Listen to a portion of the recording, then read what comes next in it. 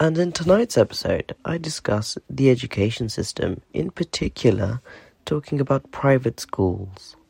Today's date is the 10th of March, 2020. And I must admit, at first, yes, I'm a privately educated individual, but doing an adequate amount of research, it has changed my mind about what I perceive about the school I went to myself, being Harrow. Just to start with, and I hate doing this, but I'm going to have to throw out some facts here. Only 7% of the population of this country go to a private school. But out of those 7%, more than 30% turn out to be singers. 30% of singers, are privately educated.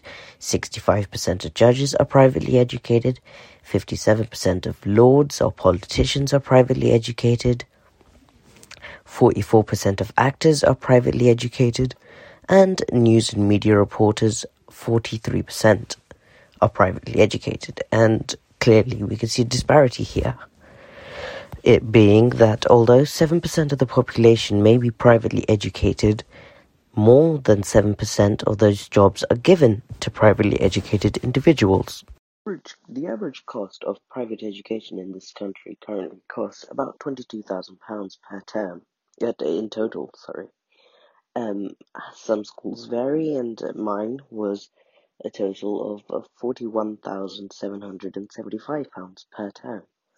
But what I'm here to discuss is the inequality in private education and how those with privileged backgrounds and elite statuses get to be more likely to get into certain careers, and how it's unfair to those of minorities and socially unequal societies. Just to, unfortunately, I guess, throw out some numbers, the average high school or secondary school in the UK has a pupil total of 948, and the total number of students in a private school are only 236. So less than a quarter of the entire school go to another school. So that's like a third of your class, a third of your school being just in one school. That's crazy to imagine. But then it gets even more crazier, because you divide it up by classes, and that equivalates to about 14 people per class, roughly. And it's unimaginable to believe how much attention to detail each individual student gets. And when you look at graphs like the PISA results of 2018 and how UK falls just behind the United States at position number 11, if you count all of China as one, being 11th in the world for reading, mathematics and science age 15 and onwards, you could see that there's been a clear influence of privately educated individuals who are forced or told to take the exams. Almost like in the US, where more than one third of the population are privately educated. So it leads me to ask, why and what is the social inequality to private education? In the UK, if you are unaware, there's three types of education: state, grammar, and private. Private education is more formally known as independent education or independent schools. Most of them are run by charitable trusts and register themselves as charities. They have economic benefits, and so alongside social benefits. Most of those who attend a private education have a 81% chance of scholarships or 81% chance of scholarship or unrestricted access to university, meaning that they don't have to get a certain grade. Out of those, most of them end up in Oxbridge University. Some rebellious like myself have chosen not to go to Oxbridge to rebel against institutionalism, but that's another topic, I guess. And it leads me to ask why it's still getting away with it. I mean, yes, I went to a private school, but I could see how there is a social indifference between how people look at me and how people perceive me for going to this private school. And I think that's the problem in society, that private schools are unequal and only for those who are perceived as privileged. Even though in the UK we perform at a 8.75 student satisfaction globally compared to the global average of 7.6, 8.75 is pretty good. But I don't know, you've got to consider how many of those are privately educated with the top facilities. Even though it may be 7%, do they ask just the 7%? So much of this data and much of the summaries done in education to boost national figures can be conducted in private schools. But having a read of this, only the minimum 1% are actually accepted a full scholarship into a private school from normal schools, if that makes sense.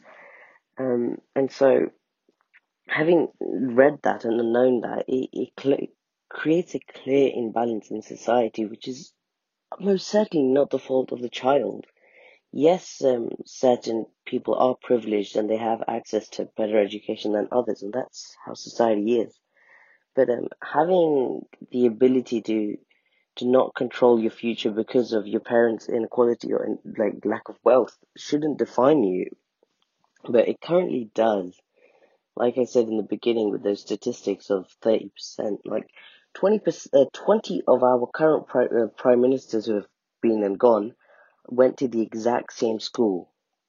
20, and we've only had, I think, 75 prime ministers.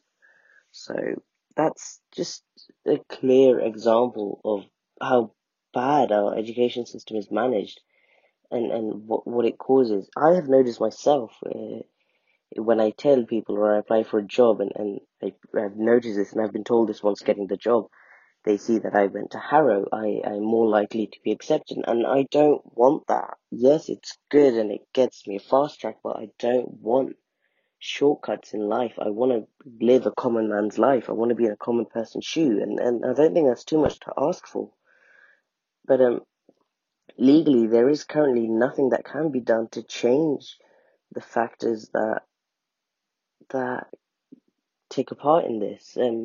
Until some real change is brought forward, I don't see what is plausible, because most of them used to be run as charities. That there is no chance for them to be closed by the government, especially this one. Um, and then you have to remember that those in power, especially our current Prime Minister, went to a private school as well. So closing them is a definite no, even as a personal opinion. But having equal opportunities, I think, is something that should have been a standard of living. Equal opportunities is something this country expects from one another, and yet we can't provide it for our basic individuals and pupils. Um, and so what I would suggest is a equal balance of 50 to 50. If you have 50 students, or 50%, rather, 50% of those who pay fees and 50% who are academically doing well but don't stand a chance in paying fees, that 1% threshold is absolutely disgusting and immoralizing. Because, yes, my school itself even produced amazing people such as, and this is arguable, but Sir Winston Churchill and Benedict Cumberbatch, the actor. But it could have also produced so many other better people if it had equal opportunities. But it didn't, and that's a problem in society. I think abolishing them isn't the right way forward, not right now at least.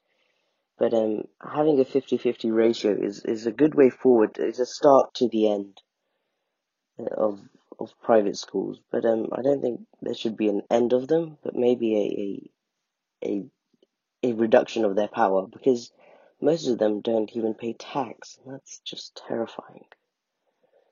There is a problem in this country and with their education system and how poorly managed they are, in the sense that extraordinarily well funded. Even my own school, and I don't want to be bragging much, but my own school was extraordinarily well funded, and well, it produced a child like myself, or produced an individual rather like myself. Maybe it was because the attention I got of being only in a class of 14 people, give or take.